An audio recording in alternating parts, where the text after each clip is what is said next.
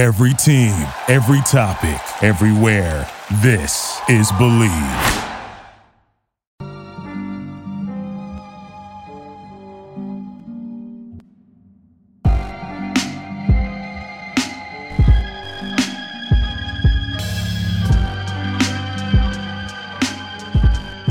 Hello, and welcome everybody to another episode of Pod Strickland. I'm your host, Schwinny Poo, and this is episode 284. I'm joined, as always, by my co-host, Prez, that is @_Presidente on Twitter. Prez, how are you doing? I'm doing great. Aaron Judge on pace for 162 home runs by my calculations. Yankees going to be undefeated. Great day. Sounds like everything is going well in the baseball world. I have a fantasy team. I have no idea what the fuck I'm going to do with it, but I do have them. So it's great. Congratulations. I'll learn about stickball this summer. All right, but before we get started, I do have to make a few announcements. The first being that the Strickland has an Instagram. Check that out. That is @thestrick.land on Instagram. The Strickland also has a YouTube channel where you may be watching this podcast. If you are and you haven't already, please hit like and then subscribe to the channel. The Strickland also has new merchandise. I'm wearing some of it. If you want to buy it and you want to look like me, or you want to look better than me because you could probably make this look better than me, you should check it out. It's on our store that you can access on the website. There's all kinds of new stuff on there. Sweatshirts, t-shirts, sweatpants, shorts, hats, whatever you want, we got it in there. Check it out. There's a lot of cool stuff in there, and there's a lot of cool stuff that is coming down the pipeline. Finally, the Strickland has a Patreon, which you can subscribe to. There are a number of different tiers. There's a $6 tier that gets you access to Pod Strickland, this podcast that I host every Friday with Prez. You also get access to the Strickland Discord, where the conversation never stops. You also get access to the Strickland mailbag that is hosted every other week by Andrew Steele, a.k.a. Doug, a.k.a. the Doug Bag, alongside Dallas Amico. There are further tiers. There is a $9 tier that gets you access to Strick and Roll, my solo pod where I rant and rave about the Knicks even more.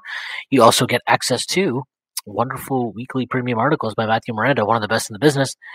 There are further tiers. There is a $15 tier, $30 tier, $50 tier, $100 tier. Those come with a variety of additional benefits like listening on our pod recordings, merchandise discounts, and even potentially co-hosting a podcast alongside yours truly one day, whether you choose to subscribe or not. None of this would be possible without you. So without further ado, let's get started. The Knicks won a pretty big game yesterday against Miami.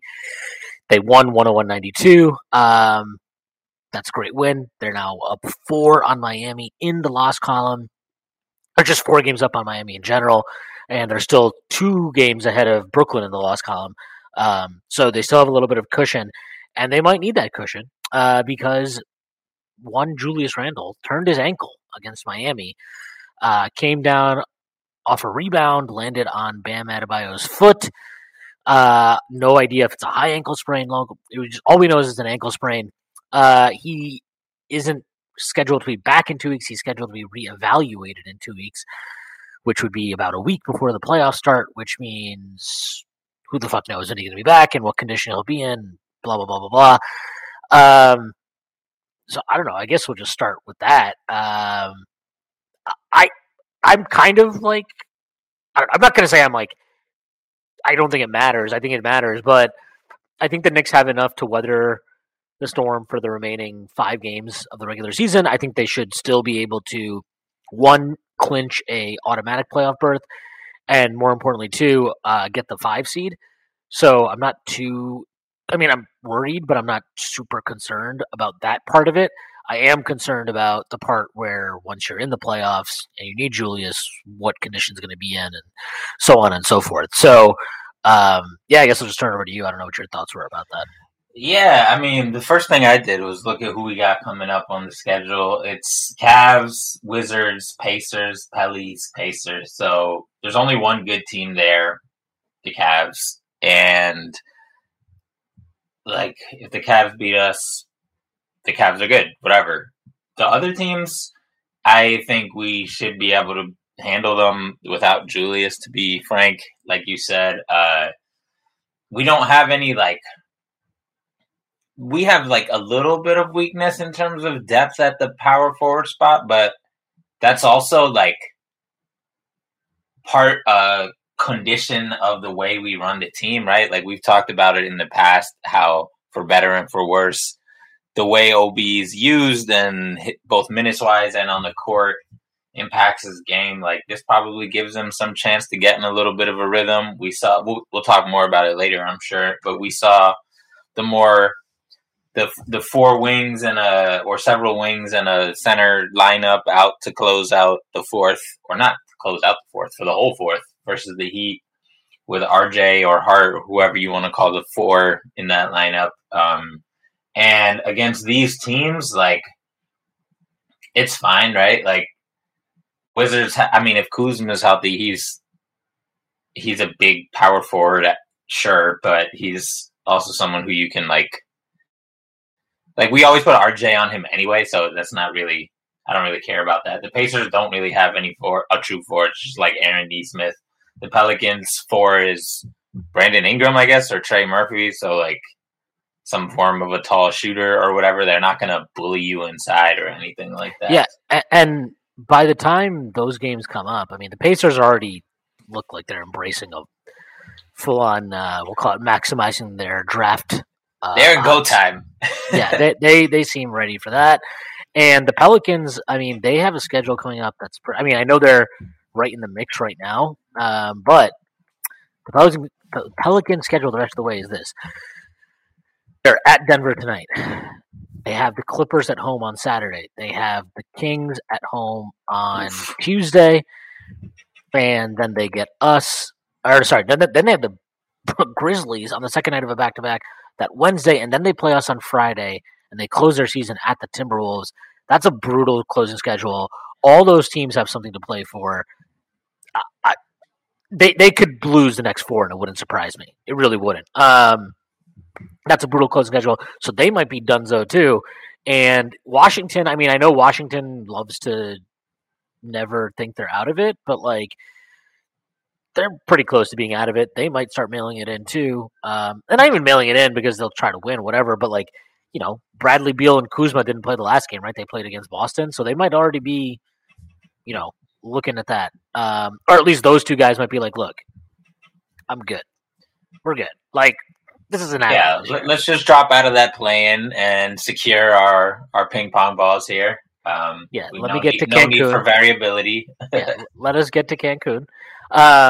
So it's not a terribly daunting schedule, but it's also just like, this is such a shitty time to lose a key player. When you want to kind of be ramping up and getting to your best right before the playoffs. I will say this. I've not liked how Julius has played the last few weeks. I think his defensive effort has fallen off a cliff. I don't know why that is. I thought it was really fucking atrocious last night. Like, I'm not going to call it a blessing in disguise that he got hurt, right? But, like, I was really concerned during that game. When he came back, he checked back in, whatever he did in the second quarter. I thought, okay, maybe you start off the game slow, and then, the bench comes in, they kind of get the crowd fired up, and it's tie game again. I'm like, okay, like, forget how you started the game, let's just fucking go now. And he came in and was just still all over the place. His energy was weird. He seemed, like, super tense. I don't know. It was just fucking odd. And I really, look, maybe he turns it around in the game. We'll never know. I just thought the way he was playing, I was like, I did not like our chances of winning that game just because of how he was playing. And that's not to say that he was the sole reason for it, because Brunson didn't have a good game. RJ couldn't make a fucking shot in the first half. Mitch, I didn't think had a good game at all yesterday. So it's not like I'm not singling out Julius here, but obviously he takes a lot of shots. He's a highest usage guy in the team. I feel like the team might have had some fun the night before the game or something, because there was definitely some. It varied, and Julius was definitely, like, I don't know if it was not give a fuck, not respect Miami. I know I personally don't respect this Miami team. Like, they're not good. Like, I know they're still, like, randomly scary because they could just, like, go off on foul grifting, or Tyler Hero and a bunch of fucking random players can just hit jump shots specifically against the Knicks. But, like, this team is not, I don't know what, they're 7th I mean, they have a negative point differential for the season. Yeah, they're not fucking good. Like they're 40-37. Like Gabe Vincent isolation. Like he had some tough shots versus Jalen Brunson and versus Quentin Grimes. Like I'm like, okay, Gabe Vincent isolations. That's the game plan. Kevin Love as your 5, getting minutes at the 5. That's part of your game plan. Like this Heat team is a fucking joke. That being said, you can't. That's not what you want to see from Randall. Is a classic like, oh, we're better than you, and like, oh, like we had they had an inordinate amount of turnovers in the first half that were either fumbles or just like, I thought she was going to cut this way, but you cut the other way, so I threw the ball out of bounds, right? Like, so there was just like a lot of weirdness, and I think I think that's a situation that in the past we've seen Randall be like, I can't believe we're losing to these fucking bums, right? Like, for real, these guys, like, they're going to make us play, right? So it's very possible that he would have come back and just been on that type of wave for the whole game. The reason that fourth quarter lineup with RJ Hart, other Hart, Quickly and Grimes is so cool is because those guys pretty much have one gear, or their gears are like fourth gear and fifth gear in terms of how they play defense. And when it's like that, it gets contagious, right? And you saw that with RJ, right? Like when there's no Randall, that means Hart and RJ have to hit the glass more. And you saw RJ step up his defensive effort, and they were all flying around, even RJ. And that's not an accident. So like from that sense, like we've seen Randall randomly like flip the switch. So who the fuck knows? But my point is, like, I totally hear that, and yeah, and it's just like,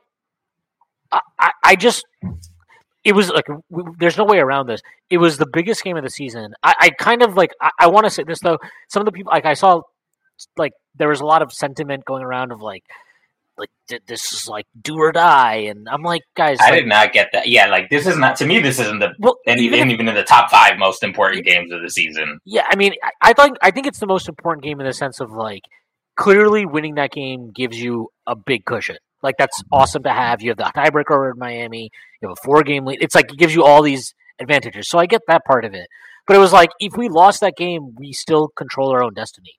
So to me, it's like I don't know how you can call that a do or die game or something like that. But it's not a do or die game. And on top of that, it's a game versus a shit team. Like again, I don't care what anybody thinks. Like if it was the same situation, but we had to play like the Wizards to control like more of our standings, people wouldn't be like, oh my God, like Game 7 playoff app. You'd be like, no, we should probably take this game. It's just because it's Miami and people are fucking traumatized from the 90s and the 2000s of Miami. Like, and again, that's not to excuse like how the Knicks came out, but in terms of fan sentiment, people are fucking scared of the Heat.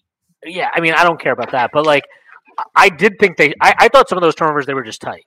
Like, I think they looked tight to start the game. Other than Grimes. Grimes is like the one guy who... I mean, RJ just missed shots. I don't think he was, like, playing... Yeah, I was it today, and I was actually surprised because I didn't watch any of his shots, even though I saw the box score. So I thought he was going to be throwing up some bullshit, but, like, no, he was missing all of them. But I was like, I was just like, I felt bad. I was like, these are all, like, in and out. Like, these are fine. And these are... Those are, like, they were all... The more important thing is they were all shots that, like, he didn't force them. They were not, like, out of flow. He had one bad turnover at the start of the game. He tried to like post somebody up. He got it poked away. Whatever. But like I wish they went in. But like also keep shooting those. He wasn't hijacking the offense. He wasn't doing anything crazy. But like Randall and Brunson. I mean Brunson. That might have been like the stupidest game I've seen him play in a long time. He looked like he had no bearings of like how to handle Miami's defense.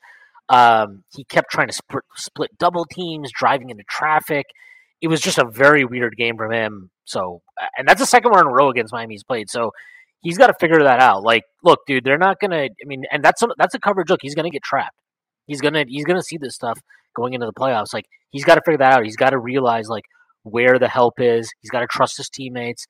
Can't always be trying to split a double team. You cannot split a double team 15 times a game, dude. You're not like nobody's like that. Forget you. Like nobody is like that. Kyrie Irving is not like that when he's at his best ball handle. He's not like that. You cannot do that at the NBA level. So I still think that is for Brunson and just for the whole Knicks team, really, I think that's the biggest thing they can get right that they haven't gotten right in the entire season. It's just handling doubles. Like, Brunson is so talented that he does exactly what you said. He's like, I'm gonna try to I'm just gonna pretend these motherfuckers can't fuck with me at all. And RJ and Randall, RJ doesn't really get doubled that much though. Like RJ he doesn't get doubled for him. RJ sees help when he drives. Yeah, but like exactly. That's different to me. That's not that's not Miami specific. Yeah, and so whatever. Brunson had a bad game, so I'm again not singling out Julius, but I think there's a difference between how Brunson had a bad game and how Julius had a bad game. Julius did not compete last night. Like, there was a play which I shared in our Discord, and like I didn't want to clip it and put it out there. Like, the guy's injured, fucking let him be. Like, there was a play yesterday where he's defending Caleb Martin, and this is the second or third game that we played them, and he's had to defend Caleb Martin, who effectively plays like the backup 4 spot for them. And he's just decided, like, that's Caleb Martin. I'm not going to defend him. That's Caleb Martin. Who cares? And it's like, there was a possession where he's defending Caleb Martin for no reason. He just stops, plants himself in the paint. Martin gets wide open in the corner, ends up taking a long two because his foot was on the line. But it's like, and at no point in that possession does he move at all. Like, he does not make any effort to recover. He doesn't make any effort to communicate to somebody else, hey, go get him, I got you. Like, none of that. And it's like, there were so mmany bad possessions yesterday. I mean, I tweeted out at some point during that end of that first quarter where I'm like, what is Julius even doing out here tonight? Like, because I had no idea what he was doing. He was just out there doing nothing. And like, his shot selection was atrocious, and I think that's probably one of the more concerning things I've noticed in the last couple of weeks. I've not liked his shot selection. I think his shot selection has gotten worse. He's again started to hesitate more on pulling threes when he's open, which I don't like. He's reverted to taking a few too many step backs a game. Some of his drives are weird. He's missed a lot of. There was a game he missed like 2 or 3 dunks. I forgot who it was against. That was the game where like everybody on the whole team was missing fucking dunks for some reason. Where he missed 2, Grimes missed 1, and Toppin missed 2. Yeah, that was such a weird game. I don't even know who the hell it was. It might have been Minnesota actually. The game he had 57, which is funny. But like, he's just had a really weird energy, and this is even before that whole incident, with him and Quickly against Orlando. Like, his defensive effort has fallen off.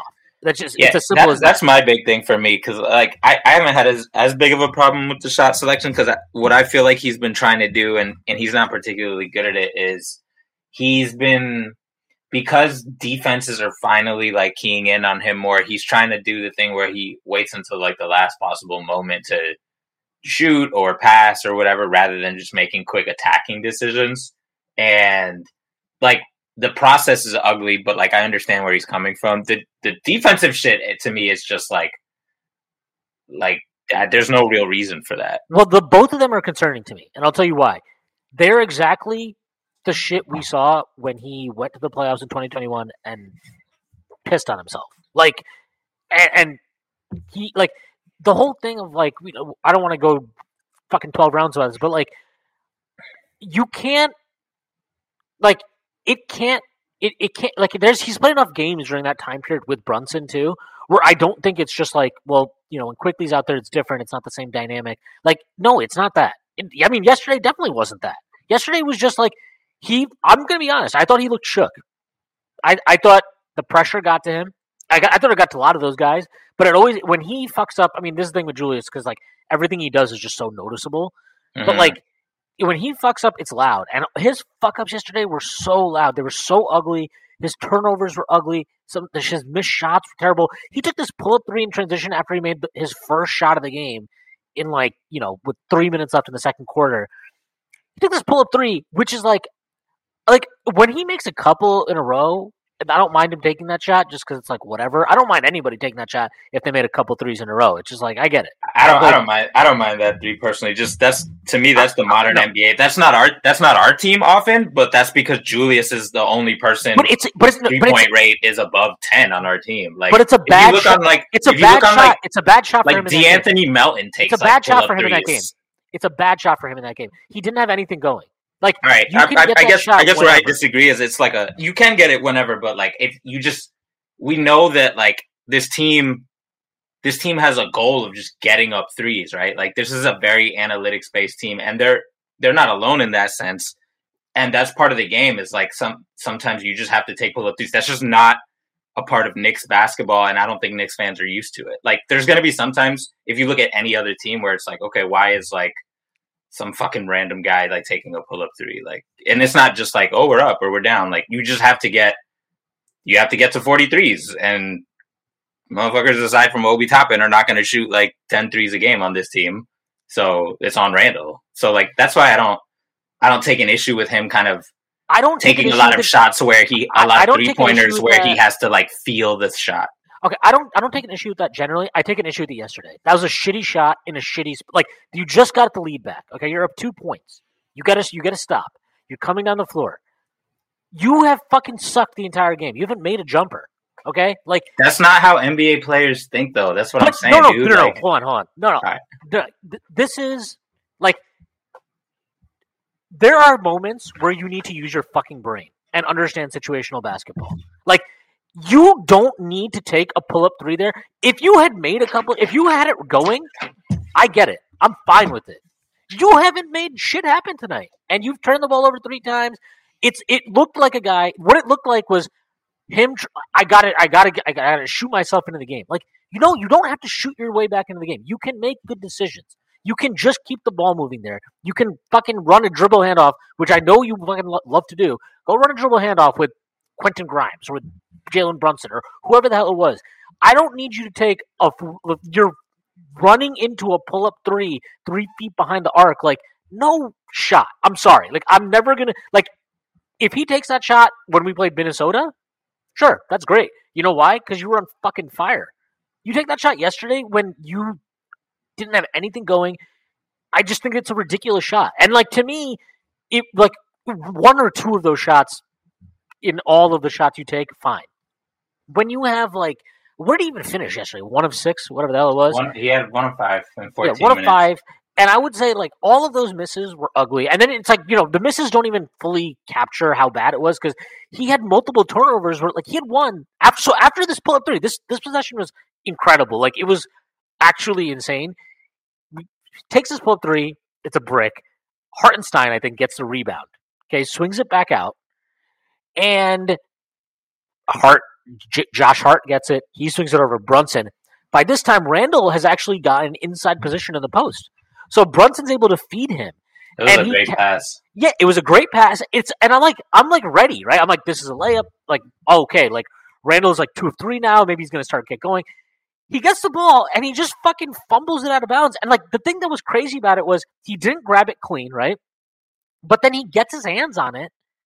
But then he like rushes so fast to go up with it, he just kind of threw it out of bounds. And I'm like it was just one of those games for him where I'm like, this might just be a night where you need to go be a good teammate. Like it might be a night where you don't have it, and all you need to do is like run dribble handoffs and go be gigantic because you're 6'9" and you're built like fucking Hercules. Just go be big, go set screens for everybody, roll, pop, whatever, take the simplest shots in the world and lock the fucking on defense.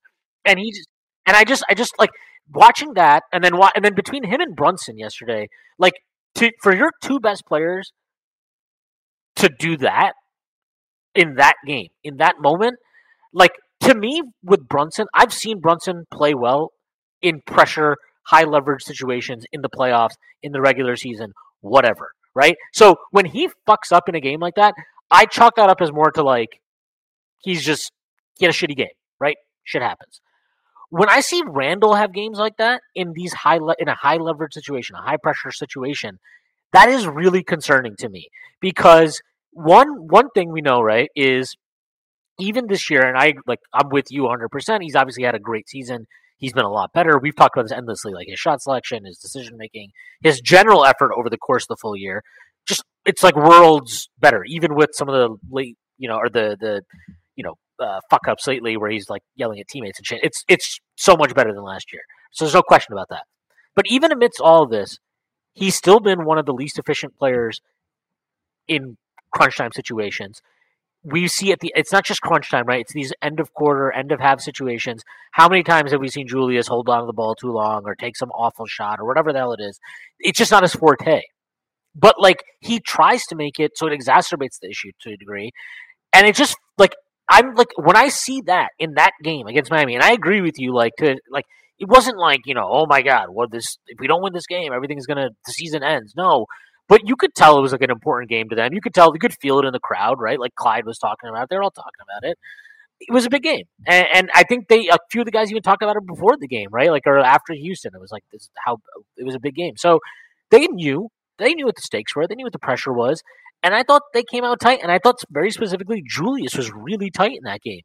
And it's like, if the 2021 playoffs didn't occur, I might just be like, give him the same Brunson pass, right? Where it's just like, whatever, shit happens. But when I see that, given what we saw from him in that playoff series, it just worries me a lot. I'm not going to lie.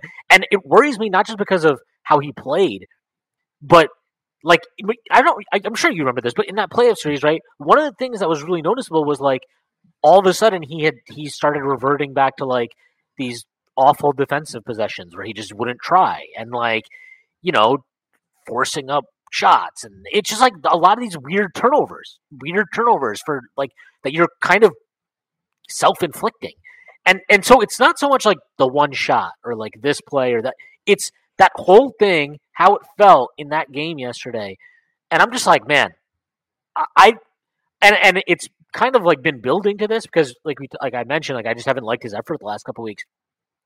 I just wonder if like, again, not saying it's a blessing in disguise. I wonder if, like, honestly, it might just be good for him to not be on the floor for a little bit. Like, he's played a shit ton of minutes. I talked to Jake Fisher about this on Strickland Roll, but like he said that when he was at the Clippers game, he talked to executives from Chicago because they were playing the Bulls and from the Clippers, and people around the team, and they were talking about how this season has been so hard because every single night you're playing for something. And the team you're playing against is playing for something, right? Because the standings are so fucking tight from like basically like 4 to 10 in each conference.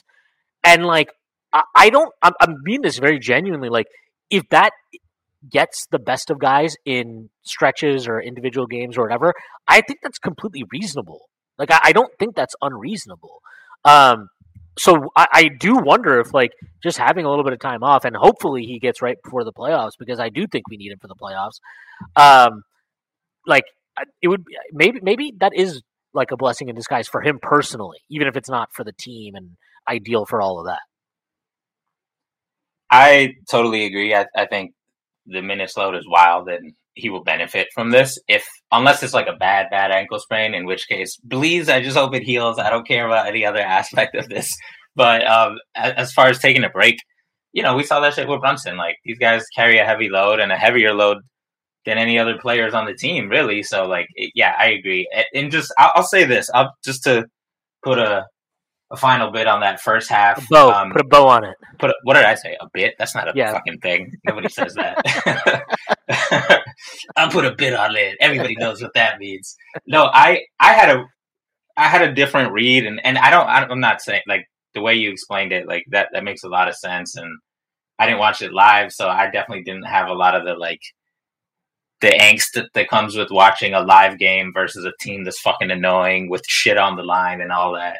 But just watching the first quarter, like, he had 4 shots in the first quarter, and they had all those weird turnovers. And the turnovers definitely, that can definitely be an element of like, oh, we're tight because this game is important and we should be able to blow these motherfuckers out. But instead, it has to be said, Josh Hart specifically had 2 turnovers. He had 2 steals. And on both the steals in transition, he had 2 mind-bogglingly idiotic turnovers. He do it too. You can see it on his face. And I'll to fast forward like temporarily to the second half. I don't think I've ever seen Josh Hart get as many deflections as the second half. That was like he morphed into like OG Anunoby for a second there. They were all fantastic, man. Yeah, that pressure defense in the second half was some real unexpected plot twists. But yeah, in the first quarter, like, his first 3 shots were I thought he was deferring. I thought Randall was deferring a lot. It was weird because we know he usually likes to go shooting as soon as the game starts, and he just wasn't doing that because a combination of weird vibes and turnovers and other guys were there, and he was trying to like incorporate Brunson as well. So like to be fair to him, Brunson like just kind of did his own thing for a little bit. So. Brunson was working back into it. It looked a couple of times like I think he was wearing the thing on his right hand, and he was still getting used to that probably as well. Especially the way they were calling that game, where who knows how many times these fucking losers probably tried to slap him directly there on purpose, because that's what the Heat do. But just really watching it, like he barely shot in the first half, and then even in the second half, the second quarter, he barely shot, and that's why I think part of the three, for example, was definitely like, oh, I gotta get a shot up to get my juju back. But part of the three was also like, we need to take threes. Like the Knicks won that game, but they lost the field goal attempt battle, and they shot like I think 30 threes or 31 threes. It was a really ugly game. It was just a hideous game in general. Yeah, I mean, just as soon as I saw the fucking score, because I just checked the box score, I was like, oh, this is a fucking 2008-ass game right here. I don't even got to watch it to know that.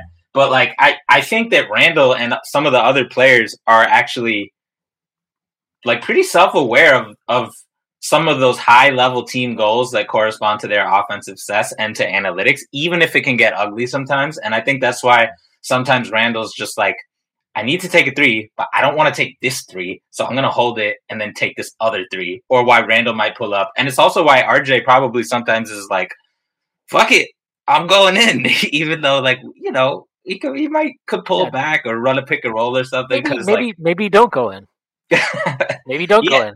Because this is just how we grift, bro. This is how we roll. So, like, I think sometimes balancing that when a team, this is the part where I think, and this happens every time, except for that weird, I think it was the first game versus Miami where they turned into like passing gurus for a day.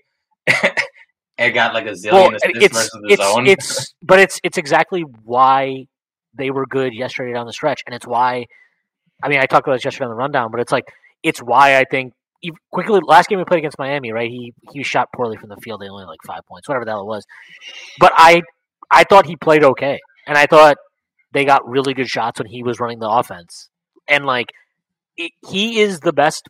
That group with him, with Hart, with Grimes and Hartenstein, you have the IQ is the best ball handler on the team in terms of handling pressure defense, traps, doubles, whatever. He's way better at it than Brunson, or at least I'll put it. I don't know. I was gonna say, I don't know about that. He had a lot of instances yesterday where I thought it was Brunson out there because instead of just passing to a wide open rolling player, he would just dribble back towards half court. Like in the second half in particular, like I feel like we watched a totally different game then, because in comparison to the shots he got Brunson on, I thought the offense was significantly better. Like the shot quality they got in the I think he did like once he reset it, he was like a maestro. Absolutely. I'm just saying specifically about handling the traps. Like he wasn't like, oh, trap, press, release. Like he was, because that's not what we do. That's just not. It's the same reason why we don't get Mitch alley-oops ever.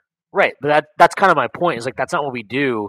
And given what we do, I think he's way better at it than Brunson. And I think we see that every time we play Miami. Like that's why the fourth quarter was much better than. I mean, that's why Brunson let him handle the ball even when they were on the floor together, because Brunson was not handling it well. He just wasn't. I mean, it is what it is. And also the way they were calling the game, I think it was a really good idea to. I'm really happy they start. There's two things that made me happy about the switches. One was letting IQ run it with Brunson there a bit, because we've been calling for that for a while, and we know Brunson can do it, right? Because he did that shit for the entire time of his play with Luka. It's a way to, for one, save Brunson some energy, and for two, like quickly he's really good at decision making in those situations, and Brunson doesn't get to attack a bent defense often, so that has its advantages as well.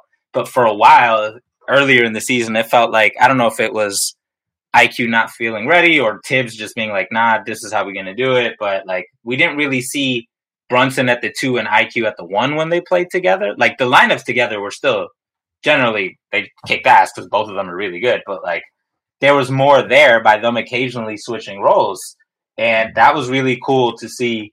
And then obviously in the 4th when you have the like all connector god level lineup of fucking Hart and all those dudes. Yeah. That means your decision making is just like maxed out at all the positions pretty much, which is like we haven't seen that, and the Heat were actually the perfect team to test that out again because like I said at the top, like they run out a lot of bullshit lineups and they just hope that the pressure can like make the ball pressure can make teams like be weird and they can shoot enough free throws and get enough threes, and some random fucking player they pulled up from the Yugoslavian league will like hit a bunch of threes or something like that. But in reality, that shit is a gimmick. So Tibbs is just very loath to adjust his playing style to capitalize on what a defense is doing, because I think he views it as like a reactive adjustment, and he likes to be proactive. He wants them to react to us.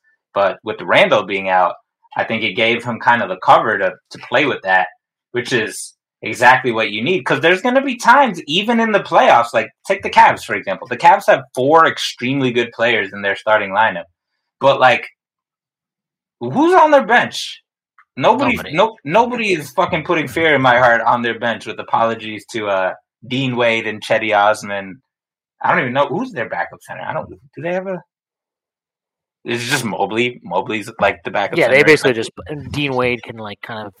Yeah. Okay. Yeah, exactly. So like there's gonna be times when you're gonna have even playoff opponents that throw out some bullshit in terms of like who is out there, and maybe your normal game plan is suitable and effective at demolishing them, but maybe it's a lineup that you want to play speedball against, right? Like I know Darius Garland and Donovan Mitchell aren't playing transition defense. Like if those guys are out there with like one of Allen and Mobley and not the other, and then random fucking mediocre wings, like you could argue that our starting bully ball is probably the best thing, but you could also argue that like our speed ball that we saw yesterday is the fucking thing to do, because nobody on that team is guarding Josh Hart and RJ Barrett moving fast down the court. Nobody. Well, I mean, what I was going to say is I just think that group is just better at handling pressure than... I mean, I just don't think Randall or Brunson handle doubles well or pressure well. And I don't mean pressure in the sense of like ball pressure. Yeah, ball pressure, not ball fucking pressure, yeah. The pressure of the moment. I mean, I mean, I don't know if I don't think actually Randall handles that well either, but that's a separate conversation. When IQ did make the quick release pass, we must have shot like 100% on those possessions. There was like 2 or 3 of them in a row. And that was the other funny thing. IQ just learned so fucking fast that it's kind of cool that he got those reps as the guy handling that pressure, rather than like having to watch Brunson do it or having to watch Julius do it, because he just sees that shit and he just learns it like Kawhi style, like uploading a new fucking program to his brain. And then he was just like, boom, boom, boom. I hit the slip pass to Grimes and to Hart, and then those guys are going to kill a 4-on-3. I mean, even I thought at the end of the first half, they had like multiple possessions where it was like IQ and Hart are just, they just know. Like they just figure it out. And like I think he had a sequence at the end of the first half where it was like fed Hartenstein for a layup, fed Hart on a screen and roll, Hart hit RJ in the corner for a 3, RJ missed it, fed Hart on the same type of slip pass for a 3, or he swung it to Brunson in the corner for that 3 at the buzzer. Like those guys, and then you put Grimes in there. Grimes is good at that shit too. We saw that yesterday. We saw it in the first game. That one for Brunson in the corner was so good. Like that one. What did he shoot? He shot like 50% from the corners in Dallas, and it's something like that in New York. But I feel like he's never there, which is the other reason why I'm like, let IQ do the thing. Now that we know he can do the thing, well, we've been known, but now that y'all know he could do the thing. Yeah, no, and I think Grimes, like we saw that in the first time they played Miami at the Garden. Like he had a number of good passes from that roller spot. Mm-hmm. I mean, he had 2 or 3 yesterday. He had one that Hartenstein airmailed at the rim. He had one that he set up. I know Hartenstein was tight. That shit was a point like layup. Yeah, he set RJ up for a corner 3 that basically ended the game. He was really good in that spot. And like you have two of those guys that can do that with those two in that lineup. You have the guard who's probably best suited to drawing the trap out to create the space. You have a big in Hartenstein who, when they tried to trap quickly, he was able to come out to the top of the key at one point, and then he just fed Hart for a wide open layup, probably the easiest played of well. the night. He played great. Like those guys just are able to make passes. So you have probably your four best passers on the team on the floor together, and I mean that by like guys that can actually make quick decisions with the ball. I thought Obi actually passed really well in the second half. I thought that was a reason why like the offense looked more fluid with the starters than it did at the start of the game. His alley-oop was great. Yeah, he had a guy. Yeah. That was in the first half, but the second half he had one. He hit I think Grimes in the corner for a three. He had a couple of just like really. They're not even like they're not standout plays. They're just quick decision plays, and it's like they stand out to me because sometimes I feel like you have to be a quick reactor, but he's tall, so he can do shit like that. Even the guards can't do. Like one of the plays was like a cross. Well, the alley-oop, that's just one right there. Nobody else in the team taking that pass. he just, especially with his long ass arms, when he does his like I hold it up like Bill Russell style and just fucking two-hand it. Like if someone's open in the corner at the rim, he's gonna find him. So it's like it's great, and that's the other reason why I'm. He's probably obviously not gonna play a ton of minutes in the playoffs, but you never fucking know what's gonna happen. And for those 10, like we've talked about before, like if he's destined to finish out this year in the Knicks, I want him to play those 10 minutes and kick ass during those 10 minutes, right? I wish it was more, but it is what it is. So him like rediscovering like, oh yeah, like I'm playing with passers. They're encouraging passing and running and not just me pump fake and putting up a three. Like that's good for him to get that balance back. Yeah. And I just think like they waste a lot of possession. Like the thing with Randall is like he just fucks up advantages a lot of times. Like, and Brunson does it too, to be honest.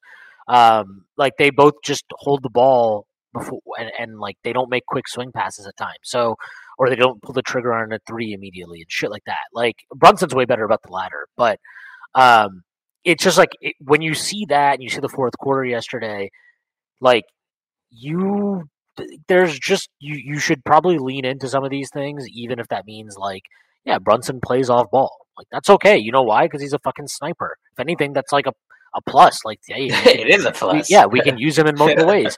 And I just think like it kind of is why I'm not happy that Julius got injured, but I think it's like intriguing to see what this team looks like in his absence. You can discover stuff. We saw it with Brunson, right? Like, yeah, IQ been like like sometimes the coach needs to see it spelled out, obviously, right? Like that's what happened with IQ. He got to run the show with Brunson out, and now it's just fucking undeniable. We know that's when Tibbs is very rare for him to do the proactive stuff like he did in the fourth yesterday, but like now he knows IQ's that fucking guy. Like he's gonna close. He's one of my best players. Blah blah blah. Like you need to. That shit is just a matter of, and it's not just Tibbs, right? Like you go back to the beginning of the Warriors dynasty, like shit happened, and then David Lee couldn't play, and then 5 championships later or whatever, right? Like that was not a proactive move. That was like, oh, David Lee is out. I guess I'll fucking play Draymond Green or whatever. So like, that's how it is sometimes, and it's no slander or anything to say like, of course we're not happy that Julius is out. Like Julius is the best probable overall scorer and certainly the best scorer at the rim. And that's important for this particular team. But if we can explore other things, especially since Tibbs is loath to just experiment in the regular season, I joke about it all the time on Twitter. We're probably the only team that has 0 zone possessions of defense on the year in the NBA. And Tibbs himself has always talked about like you need to be adaptable in the playoffs, which is like one of the core ironies of how he coaches in the regular season is like the dude doesn't always adapt, but now we have to. Like they have no choice because everything revolves around Julius, and now it won't for 2 weeks. So see what you got, Tibbs. experiment, get a little curious, try some things that might be out of your comfort zone, especially against we covered the schedule, right? Like, these are the teams you can fuck around against. Like, Trey Murphy's not gonna. If Trey Murphy scores like a zillion points off driving to the hoop, then like, okay, Trey Murphy, good for you. But like, you can fuck around versus these teams and just try shit out. Like you said, Indiana's in the middle of a tank fest. Like, they sat heel. Remember the game versus Dallas? Who'd they sit? The one we were rooting for Dallas really hard. They sat like Heald, Hallie, Turner, and then they gave up like infinity points to the Bucks or whatever. Like, you can just try shit. Like it, and I genuinely think this stuff will pay dividends for Obi. It'll pay dividends for RJ, who will get to play the de facto 4 a little bit, and we'll get to just, again, he'll have more leeway to just take shots. And we saw yesterday that doesn't mean like chuck up some bullshit. It just means more good shots. And what he needs more than anything right now is rhythm. And that's really a hard thing to plan out how you get it. It just kind of has to happen. But you need the ball for it to happen. So in that sense, it'll be good. Like I said before, a lot of those misses he took, threes and layups, were like, they were good shots, and them shits were, it wasn't like awful bricks that were like hitting parts of the glass that basketballs don't touch or something like that. So it's really good for RJ and Obi in particular. And then the last point on this I wanted to bring up, I tweeted about it, but that's great. Hold on, before you bring up this last point. Ready for the underdogs, the upsets, and the unbelievable action from DraftKings Sportsbook? The biggest tournament in college basketball is here. Right now, new customers can bet just $5 on college hoops and get $200 in bonus bets instantly. Plus, for a limited time, all customers can score a no-sweat bet during round 1 and 2 of the tournament. Go to the app, opt in, and place a no-sweat bet this weekend. If it doesn't hit, you'll get a bonus bet back up to $10. Download the DraftKings Sportsbook app now and sign up with code XXX. New customers can bet $5 and get $200 in bonus bets instantly. Win or lose. Only in DraftKings Sportsbook with code XXX. Minimum age and eligibility restrictions apply. See show notes for details. All right. Smooth segue there. No, I was just going to say, I love that we've gotten to see, because of injuries and different lineups, Quentin Grimes handling the ball going towards the middle of the floor.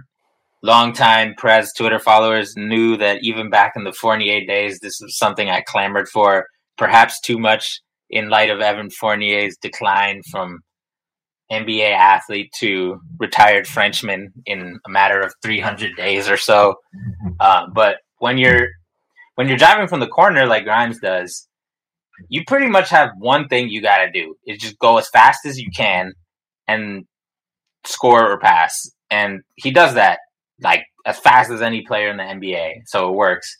But when you're playing, getting screens going to the paint from the top, like RJ does, you can ask for a rescreen. You can slow down and get somebody on your back like Quickly does. You can do hezzies like guys with floaters do all the time. There's so many different options, and Grimes is not some dude who came into the NBA with no handle. So he can shake and bake a little bit. And we saw him, Hartenstein blew the layup, but he had a great drive and dime off going middle off of a screen with Hartenstein that was awesome. And like, in terms of collapsing defense and passing to the bigs, he's probably the best in the team at that. And we only use that from the corners normally. So like, just him getting a chance to strike terror into defenses in other ways, especially when he has it going yesterday. Like, he got it going mostly from the corners like usual, but like, once a player gets it going like that, you're going to be worried about them no matter where they are. So him leveraging that three to do more than just drive and dump off is another thing we can do. Like, you think about it, like, there's going to be teams that try to like hide players on him a lot of the times, right? Like, if you don't want somebody to get cooked by Brunson or bodied by RJ or Julius, and they're way too small to play center, you'll just tell them, hey, go defend Quentin Grimes. He's going to be in the corner most of the time. He might try to pump and drive, but okay, like your center will have your back, right? Like think of the Cavs in particular. Like when they're playing those bummy ass wings, they might just put him on Grimes and say like, okay, make him drive, and then we have Allen or Mobley waiting. Like, but if all of a sudden they got to chase Grimes up to the middle of the floor and fucking defend a pick and roll in space, like they're gonna get fucking cooked. Chetty is gonna get cooked. Dean Wade is gonna get cooked. All these fucking guys are gonna get cooked. Darius Garland and Donovan Mitchell, if they have to do that, they're gonna get cooked. So you have to, you know, you mentioned the Atlanta playoff series and like how frustrating it was for. I mean, lots of things were frustrating in that series, but like we all remember being like, "Can we take advantage of Trae?" And they just put him on Reggie Bullock, and like he was just defending Reggie Bullock in the corner. All right, like cool. Now we're better at creating switches. Like there's lots of times that IQ was like, "No, I'm gonna get who I'm gonna get," and they're just gonna have to accept that. And like the Knicks are leaps and bounds better at hunting switches than they used to be. But sometimes you want to. You attack the mismatches through off-ball action, especially when you're talking not options like mismatch hunting option 1, but like options 2 or 3. In the playoffs, they make you look for secondary options to attack weaknesses in the defense. So I really do think so much good can come of this, so long as they play smart and they play together. And, you know, they're just going to, none of these teams strike fear in my heart. And this lineup, just because we haven't used it, doesn't mean it's not good. It's just one of the casualties of the way we hoop. So I'm actually legit excited because to me it's a win-win. We get to explore all this shit, and Julius gets some sorely needed rest. Like, again, all with the asterisk that, like, I hope this is not a really shitty ankle sprain, because some ankle sprains be rough, and we know he's going to play in the playoffs no matter fucking what, unless it's like, well, if it's a high ankle sprain, he's done. If it's a high ankle sprain, he's done for the season. Like, and we know the Knicks are weird about designating injury, so like it could be a high ankle sprain, and they're just like, we'll just call it an ankle sprain and keep everybody guessing. Like that could just be their weird thing they're going to do. But if it's a high ankle sprain, like that's like what 6 to 8 weeks, I think the recovery time for that usually. And it's like, look, he'll miss the playoffs. They're not going to win a first-round series without him in all likelihood. Certainly not against Cleveland. I think that's a matchup where they actually, you know, whatever my reservations about some of his processing and shit, but like he's still a large human who needs to defend Evan Mobley. yeah, you just need size. So I think that's a weird one. I believe both Jared Allen and Isaac Okoro are out tomorrow, so that'll be interesting to see how that all plays out. But yeah, like I'm not, you know, there's no point in like crying about it because it is what it is. Like he's injured, and the team just has to figure out what to do without him for right now. Yeah. So and they should like absolutely hold him out during the rest of the 5 regular season games, which is why, like, again, we don't know the severity. Maybe 2 weeks is well warranted. Maybe it's worse than 2 weeks. But like, even if it was like the wackest fucking ankle sprain of all time, that was like weak as shit, like, oh, I twisted on an acorn or whatever, like, I would hold him out all 5 games because, yeah, we want him for the playoffs, dude. Like, who cares? So I would just tell the public, yeah, 2 weeks, he's out, whatever. It is what it is.